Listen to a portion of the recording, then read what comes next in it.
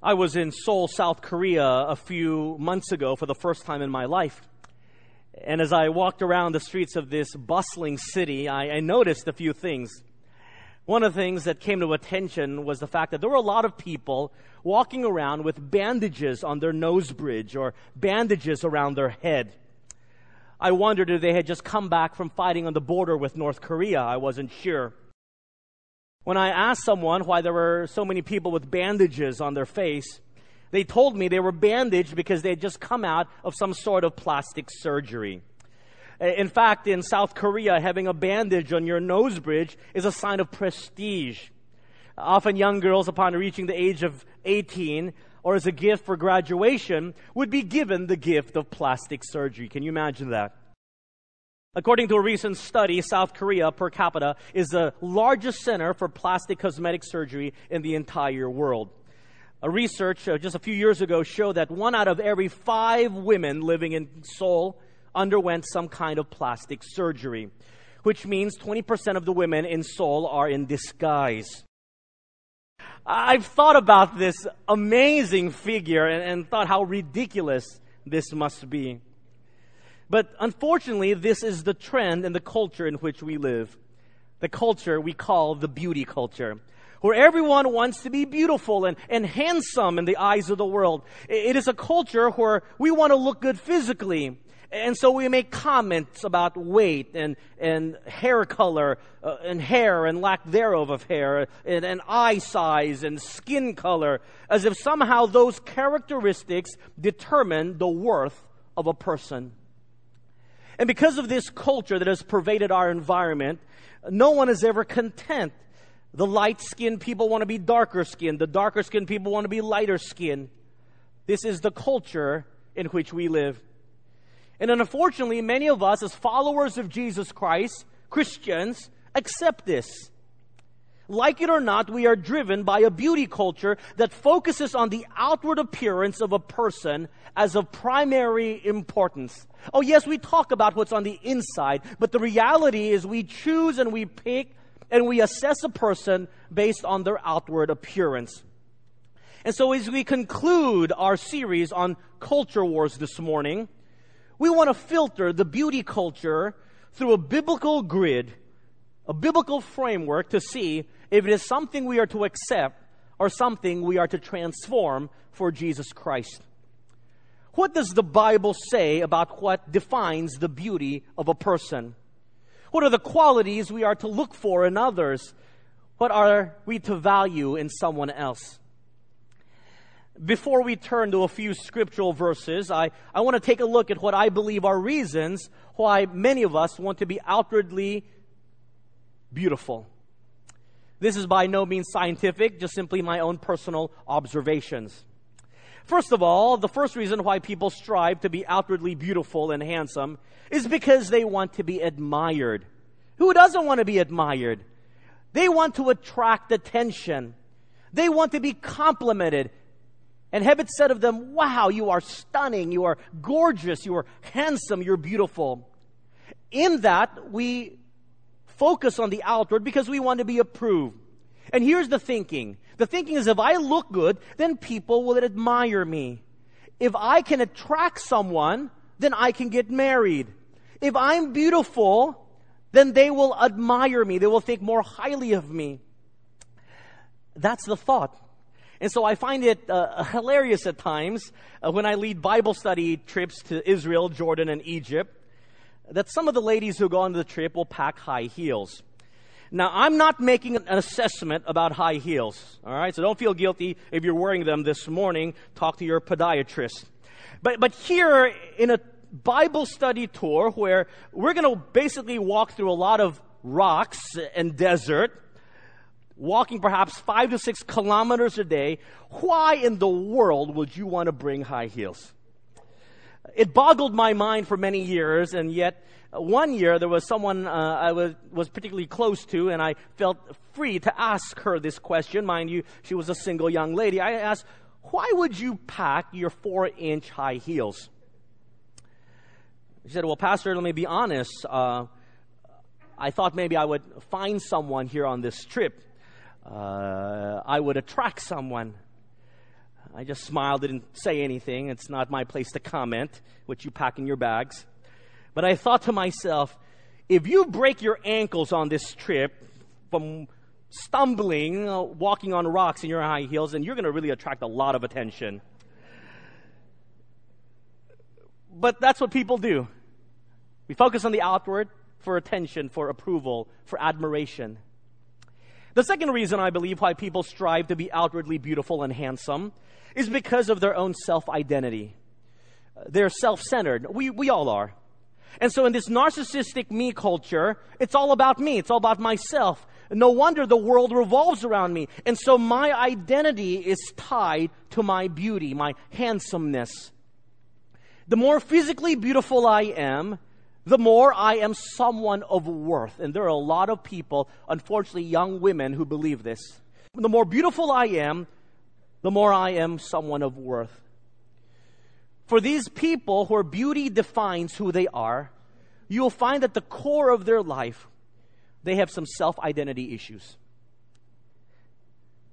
The third reason I believe that people strive to be outwardly beautiful and handsome is because that's where they find their confidence. If I look good, then I will feel better. I'll be more confident, more sure of myself. My outward beauty will give me the confidence to engage someone, to look someone in the eye, to talk to them. My worth, my social standing, my confidence in that arena is based on how I look. I remember the story of a husband and wife who were talking after dinner. The woman was an elementary school teacher, and she was grading a science test that she had made her students take. And she was chuckling as she read some of the answers to her husband. The test she had given was on the human body, and the first question was, name one of the major functions of the skin. She particularly laughed at one of the answers of a child who wrote this in response to the question, name one of the major functions of the skin. The child wrote, to keep people who look at you from throwing up so that they don't see your insides. That about sums up why many of us think we need to be beautiful, the confidence to meet people, so that we have this skin to cover up our inside so that they won't be repulsed by us. But unfortunately, so many of us hide behind this skin that we have. And if we were to peel it away, you would see on the inside a very ugly person. How then does the Bible define beauty? I want to take you through three perspectives this morning. The first perspective from that of God and how He defines beauty. The second perspective of how we are to find beauty in others. What are we to value in the beauty of others? And then the third perspective or third principle is how we are to see beauty in ourselves. And so we begin with the perspective of God and how He defines beauty. If you have your Bibles, I'd like you to turn with me to the book of 1 Samuel, chapter 16, verse 7. The book of 1 Samuel, chapter 16, verse 7. I'm going to be flipping through a lot of scriptural passages this morning, so be prepared. 1 Samuel, chapter 16, verse 7 reads this. But the Lord said to Samuel, do not look at his appearance or his physical stature, because I have refused him. For the Lord does not see as man sees, for man looks at the outward appearance, but the Lord looks. Where? At the heart. The context of 1 Samuel 16:7 is that the prophet Samuel has been sent by God to anoint the next king of Israel. Saul had been found unworthy, one who did not walk with God, and so there would be a new king. And so God sends the prophet Samuel to the family of Jesse. And there Jesse brings out 7 of his oldest sons. And Samuel sees that they are fine warrior specimens. These are manly men. These are men who had fought in the army, strapping men. And if you read the context of this verse, you'll find out that Samuel thought, surely these people, one of them must be the one whom God will appoint as the next king of Israel. But then God spoke to the prophet Samuel and He told him, God does not look at the physical stature of a person. What God is looking for is the heart. Because God is wanting the shepherd boy David to be the next king of Israel. One who at that time did not fit the mold of being a king. And here in this verse, we have the criteria for how we define beauty from God's perspective. Number one, if you're taking notes, how does God see beauty in us? He looks for a beautiful heart. How does God see beauty in people? He looks for a beautiful heart. That's our first principle. God's criterion for finding beauty is someone with a beautiful heart. I hope you underline that verse because people forget that. God does not look at what a man looks like on the outside. The world tells us the younger, the more beautiful, the more good-looking you are, then you are on the road to success. God says, no. I'm looking for one whose heart is teachable, whose heart is clean, whose heart is ready to learn, whose heart is humble, one whose heart is wise. You see, my friends, there's a depth of beauty to those with a beautiful soul. Now, I'm not saying that you are not to look presentable. I'm glad that you brushed your teeth this morning and you combed your hair. You are to groom yourself well. But what I'm saying is, as the world lauds beautiful people with a shallow inner life, God says, I look for the beauty in one whose heart is beautiful. I like what U.S. American President Abraham Lincoln said. The Lord prefers common-looking people. That's the reason He made so many of them. Lincoln, if you were to rank man's standards according to ugliness, he would rank pretty ugly. He was known as an ugly man. And yet if you read the writings of this man, you will find the depths of his soul. You will find the tenderness of his writings when he writes the famous Bixby letter when a woman had 5 children die in the Civil War. And he writes these beautiful words, I pray that our Heavenly Father may assuage the anguish of your bereavement and leave you only the cherished memory of the loved and the lost and the solemn pride that must be yours to have laid so costly a sacrifice upon the altar of freedom. Yours sincerely and respectfully, A. Lincoln. The very words that were read at the beginning of Saving Private Ryan. When you are to rank the best American presidents, Abe Lincoln is often ranked as number 1.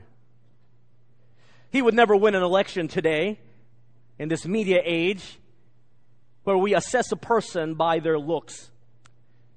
But there was a depth to his soul that God provided this great leader to lead a nation through an amazing civil war. He was a man who grieved with those who suffered a great loss, a man of deep compassion, a loving heart, a tender heart. I would say that God saw in Abe Lincoln a beautiful man. How does God see you this morning? You've dressed up for Him, I hope, not for others. And the worship experience that is the 11 o'clock service.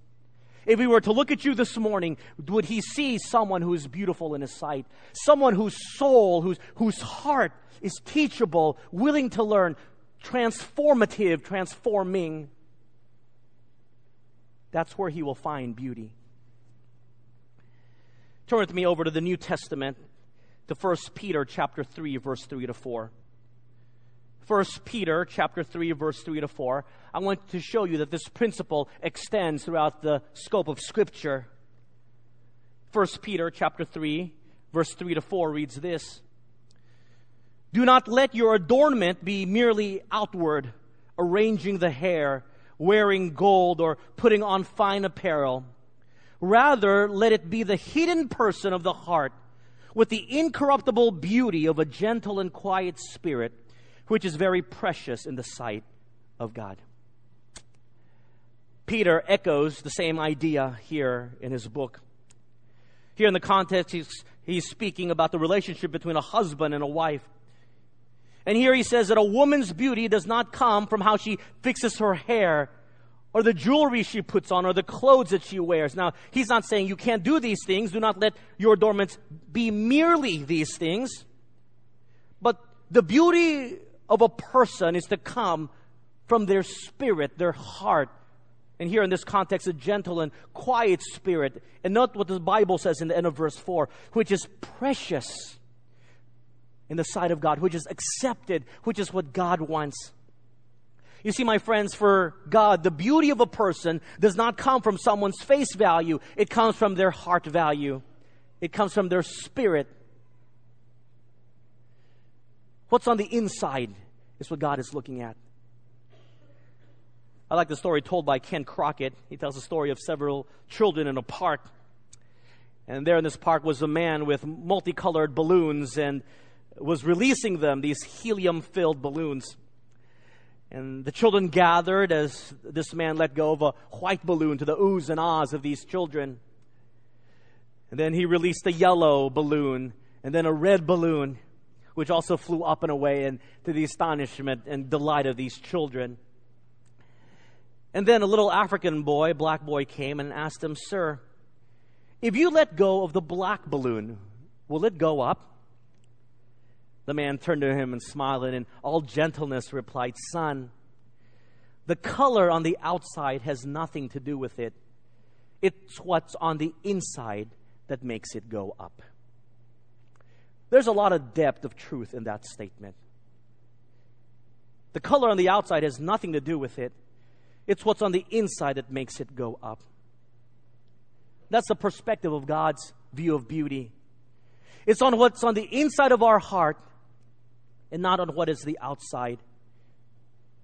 It's beyond that which is skin deep. And yet we're so focused on how dark we are, how light we are. It's not the color. It's not on the outside. It's what's on the inside that God defines as beautiful. Now let's take a look at the second principle. How do we see beauty in others? Turn with me to the book of Proverbs, chapter 31, verse 30. Proverbs 31:30 reads this: "Charm is deceitful, and beauty is passing. But a woman who fears the Lord, she shall be praised." I've often wondered why most all the passages about beauty references a woman. I've known men to be as vain as women. And so this applies to all these principles. Charm is deceitful, beauty is passing, but a man, a woman who fears the Lord, he or she shall be praised. Look what the Bible says. It says that beauty is passing, it is temporal. The day you are born is the day you begin to die. That's the honest truth. We are trying to capture the outward beauty, but it is fleeting, it is temporary. That which will be praised, or that which we should praise and honor, is one whose life is spirit-filled. Here, the woman who is praised fears the Lord. She is described as one who honors Him, walks in the light of His Spirit. She shall be praised. She shall be honored as a person of beauty. And therein lies our second principle. To see beauty in others, we are to see and look for a spirit-filled life. The characteristic of beauty in others we are to see as beautiful, as something which is honorable, is a spirit-filled life. When everything has been stripped away, that's verse 30, charm is deceitful. What do you look like without the makeup? It could be scary. You can't be 21 forever, even if you buy clothes from that store. Beauty is passing.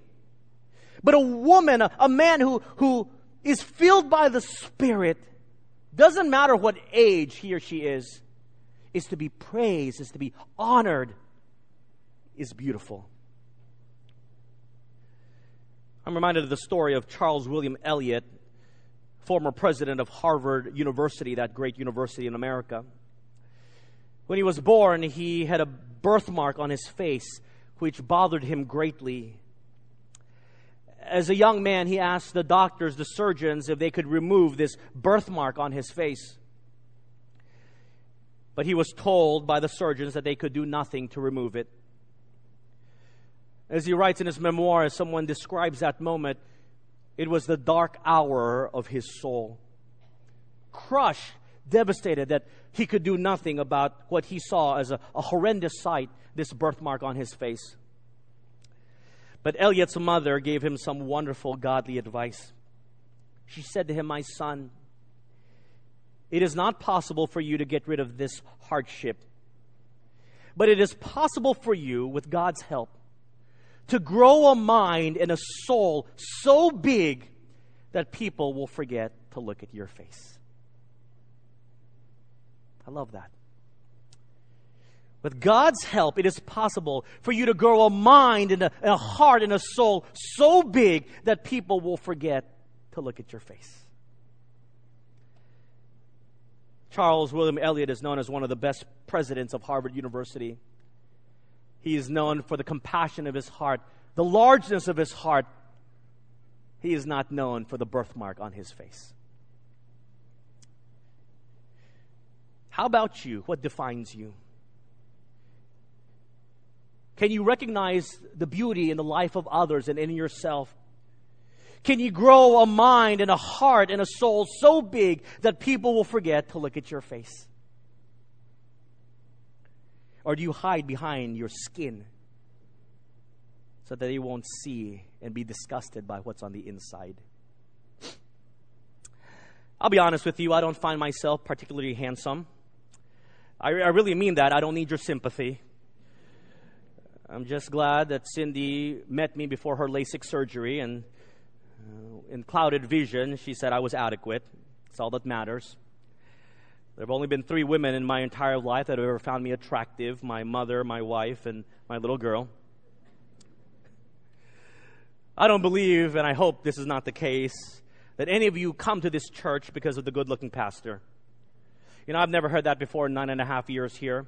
I've never heard it said, "Hey, come to GCCP. I hear the pastor is really good looking." Never heard that before. I wish it was so, but I know that's not the case. But I believe the attraction to any pastor or spiritual leader is because of the spirit life that that person has lived. I hope that's the case here. The beauty of a person's life comes out of a spirit, filled with the Spirit, the joy that naturally radiates out of a person's life. Look with me at another verse, 2 Corinthians 4:16, in the New Testament. The book of 2 Corinthians, chapter 4, verse 16. Paul is writing this letter towards the end of his life. And here's what he writes for 2 Corinthians 4:16. "Therefore we do not lose heart. Even though our outward man is perishing, yet the inward man is being renewed day by day." He's at the end of his life. Paul realizes he is dying. His body is breaking down. He is perishing.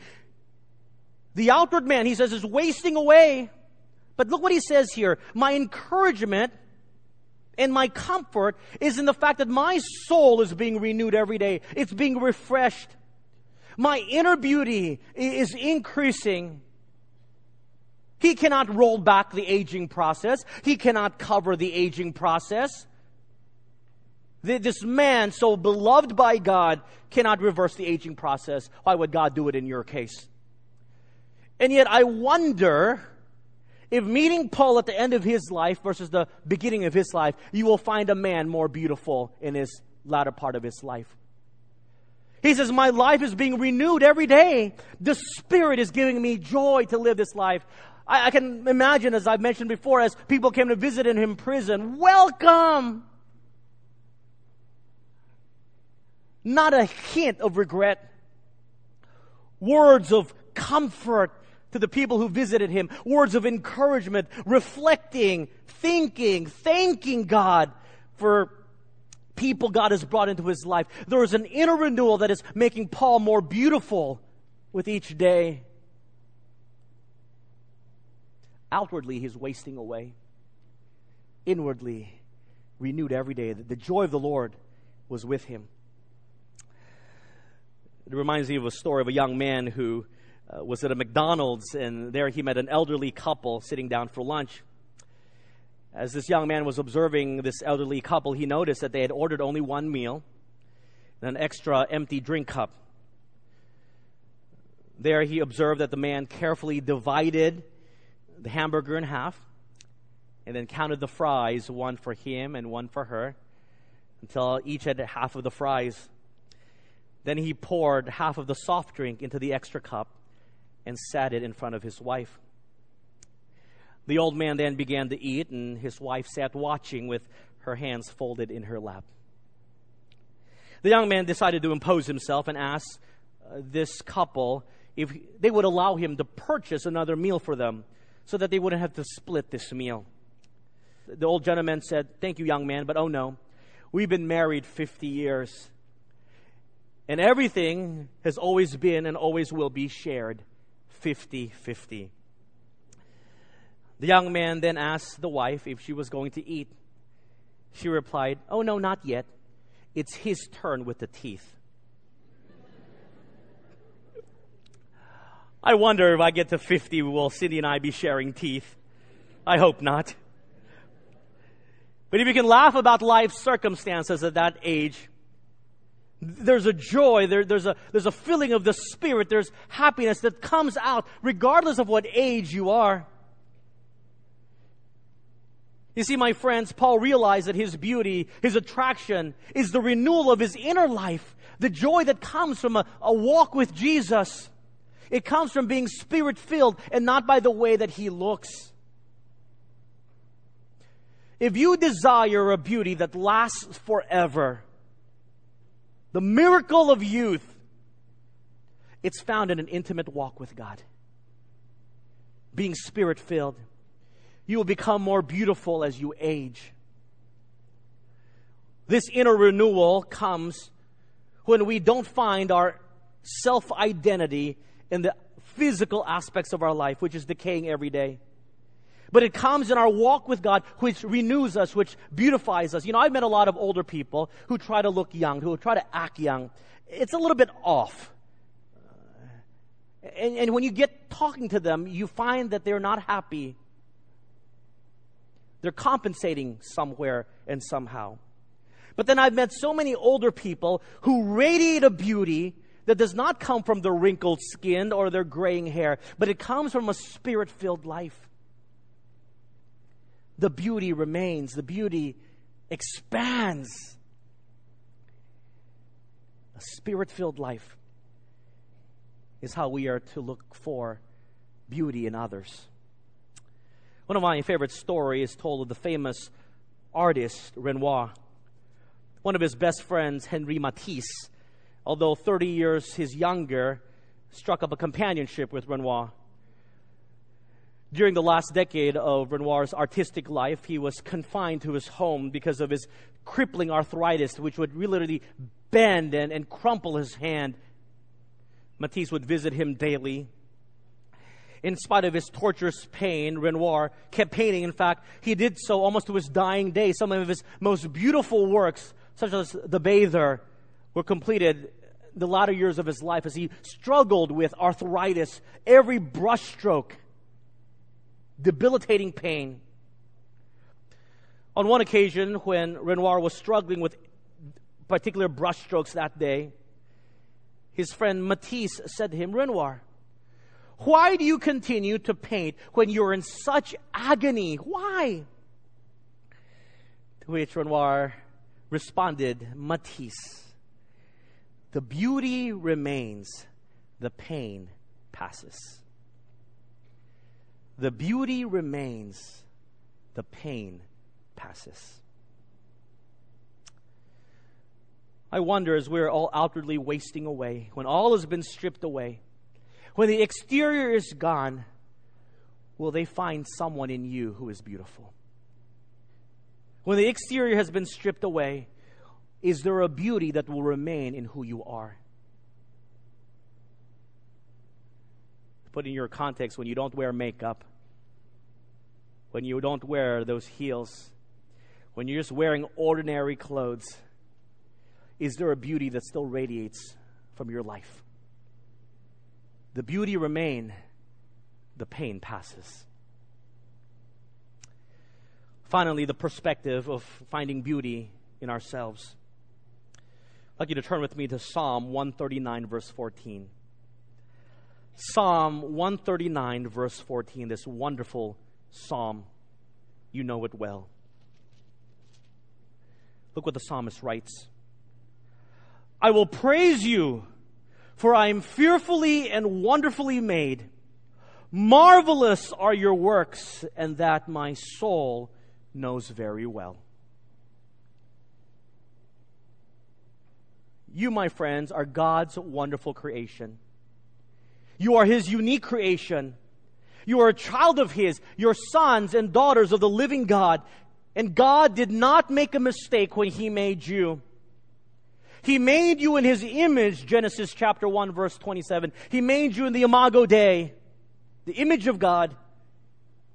Do you ever think about that truth as you complain about how short you are? Or your nose is not as sharp, or your eyes are not as big, or you don't have a fold in your upper eyelid, or your looks, or your skin color? Do you ever come to the truth and the notion that God has uniquely made you in His image? And you carry, and I carry, the tag that money cannot buy, made in the image of God. No other creature in God's created world carries that tag, made in the image of God. It is the highest branding there is. We often like to wear branded clothes because it makes us feel good, whether it's that swoosh of Nike or the LV bag or the Hermès or the Coach bag or the Under Armour shirt, whatever, that defines the worth of that object. But regardless of the brand that you wear, you have the tag, made by God in His image. What other brand are you looking for? What other better brand? There is none. Made by God in His image. I think the psalmist realized that. And so he came to the realization, I'm fearfully and wonderfully made. Marvelous are your works, and my soul knows it well.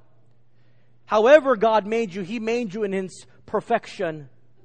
Uniquely made you from anyone else in the world. And therein lies our third principle. When we see beauty in ourselves, we recognize that we are made in the image of God. To see the beauty in ourselves, we come to the understanding that we are made in the image of God. I know you know this verse well. You've memorized it. You've read it many a times. But there's something that people forget, the phrase. So you read this verse, I'm fearfully and wonderfully made. Yes, yes, Lord, I know. Thank you. Marvelous are your works. Yes, Lord, marvelous indeed are your works. I would never complain. But here's the key. The psalmist says, and that my soul knows it well. A lot of us do not accept this truth. It's never made it to our heart. You've got to understand and internalize and accept that my soul knows well that I'm a wonderfully made creature of God. My daughter came up to me a few weeks ago one day. Daddy, hug. I said, sure, come on up. Gave me a big hug, and as I sat her down on my lap, her facing me, she looked at me and she took two of her hands and she put them on my cheek. And then with her big hazel brown eyes, she began to study my face, staring. I said, what a beautiful moment. Father and a daughter in love with her father. I thought that she was going to say something so sweet. And then she said this, Daddy, why do you have so many holes in your face? If it wasn't my daughter, I would have said, don't worry, in a few years you'll have them too.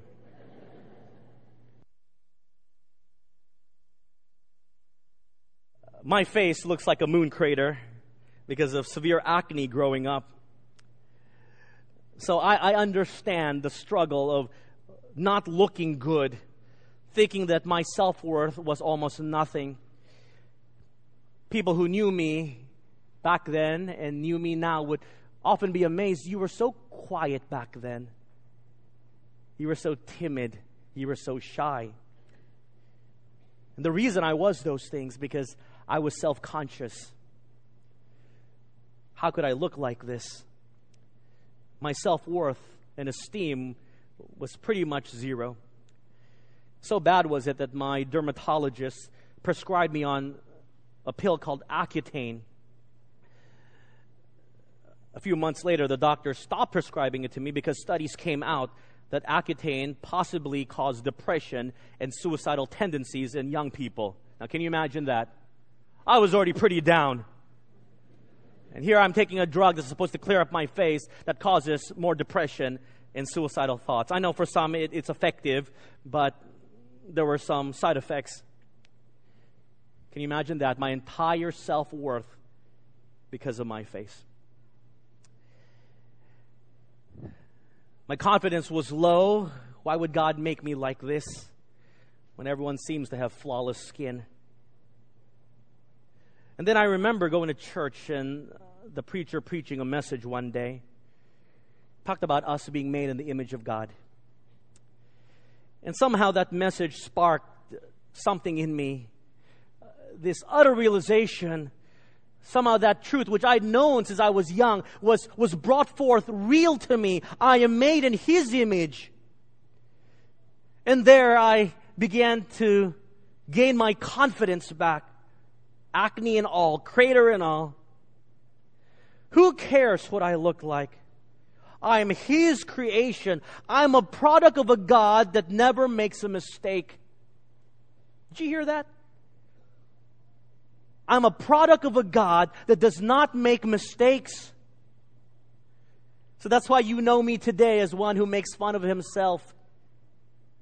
I like to do that. Because of the truth that I'm made in His image. And when you have the confidence that you are made in the image of God, fat or thin, short or tall, pimples or not, which is only a phase for most people, you know that you're fearfully and wonderfully made. And there you will find beauty in yourself. The problem of the current Hollywood culture, the beauty culture, is that they portray a beauty that is temporary, that is fleeting. They always say we're looking for the demographics of the 18 to 48 as if the outliers aren't beautiful. Hollywood rarely focuses on the beauty of a spirit-filled life. Rarely, almost never, focuses on the beauty of our creation in the image of God. Don't you ever forget that beauty is in the eye of the beholder. And God sees you as beautiful. The psalmist realized that I am fearfully and wonderfully made. Marvelous are your works, of which I'm a part of. And my soul, the depth of my heart, knows this well. If you see everyone in the image of God, you will see each person as being beautiful, including yourself. I like the story told by Joel Stowell in his book, Fan the Flame. He talks of his time when he went to West Africa. And there, talking to the missionaries told him that in that culture, the larger the women, the more beautiful they were thought to be. In fact, there was a young missionary with a very skinny wife. And the nationals told him that her skinniness was a bad reflection on him. He obviously was not providing well enough for her. Joel Stowell writes, there's a proverb in this part of Africa, and it goes something like this. If your wife is on a camel and the camel cannot stand up, your wife is truly beautiful. I love that. Beauty is about the soul. It's about how God uniquely made us. That's why I love Big Hero 6. Finally, a hero that is fat. The heart of gold, of course. But you know what I mean. You're not a mistake. And when you can accept that and the way that you look, then you can focus on shining brightly for the Lord. You know, see, so many of us are so preoccupied with the way that we look. 3 to 4 hours in the beauty salon. 1 or 2 hours at the gym. Those are all good things. Can't even spare 5 minutes to exercise our soul. Not even 10 minutes to speak about the condition of the heart, which is the beauty that is lasting. When we can stop focusing on the outward and work on the inward, then we begin to focus shining brightly for the Lord. Remember the verse, Matthew 5:16? Let your light so shine before men that they may see what? Your beauty? No. That they may see your good works and glorify your Father who's in heaven. You are not here to impress the world with your beauty, and you are very beautiful people. You are to shine so brightly because your heart is so big, it radiates Jesus Christ, that you glorify the Father in heaven, and they don't look at your facial feature, they see the glory of the Lord coming out of your life, shining brightly before men. Let your life so shine because you're wonderfully made. And so as we close, let me recap for you that God sees beauty in one with a beautiful heart. God sees beauty in those with a beautiful heart. We see beauty in others, secondly, when we look for a spirit-filled life, realizing that outward beauty is temporary. We see beauty in others when we look for a spirit-filled life. And finally, we see ourselves beautiful because we are wonderfully made in the image of God. When you can truthfully live out these principles in your life, then those 3 problems we talked about at the beginning of this sermon can be solved. Because our admiration, our attention is not about our outwardness. The admiration of all is in our beautiful heart. The self-identity that people struggle with, looking younger or wanting to be younger, is solved because now our identity is as one who is Spirit-filled. A follower of Jesus Christ. One who is Spirit-filled. And our confidence, however we look, is not based on what we wear or how we look that day. Our confidence is in as God's beautiful creation. You see, when we can accept how God sees beauty, it totally changes the way we live. As we close this sermon in this series, culture change requires in us life change. And when we can understand what life change entails, it will radically change our perspective. I leave you with these words from an old gospel group called the Williams Brothers. And they have a song, but this is the chorus. It goes something like this. I'm just a nobody trying to tell everybody about somebody who can save anybody. You like that? It's great. When we aren't too worried about our outward self and we work on the beauty of our life, we can say with all joy and gladness, I'm just a nobody trying to tell everybody about somebody who can save anybody. That's who we are. We're nobodies. Yet by the grace of God, He chose us, telling everybody our mission about somebody, that great Jesus Christ, who came to save anybody, sinners like you and me. That is the cultural mandate of why we are on this earth. And until we see Jesus Christ again, we are to transform the culture so that we can say, I'm just a nobody trying to tell everybody about somebody who can save anybody. Let's pray.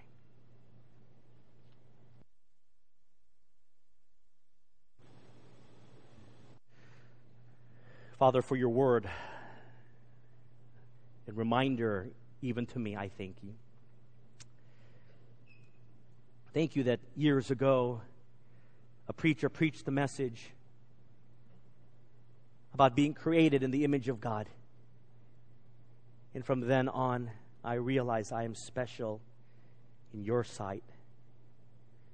May not be called beautiful by the world, but beautiful in your sight. And that's the most important thing.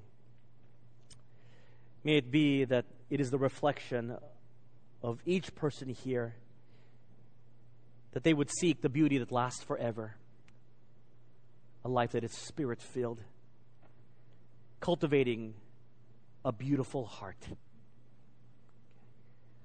I pray that when people come in contact with this community of believers called the church, that they will acknowledge that GCCP is a beautiful church because the people of this church radiate Jesus Christ.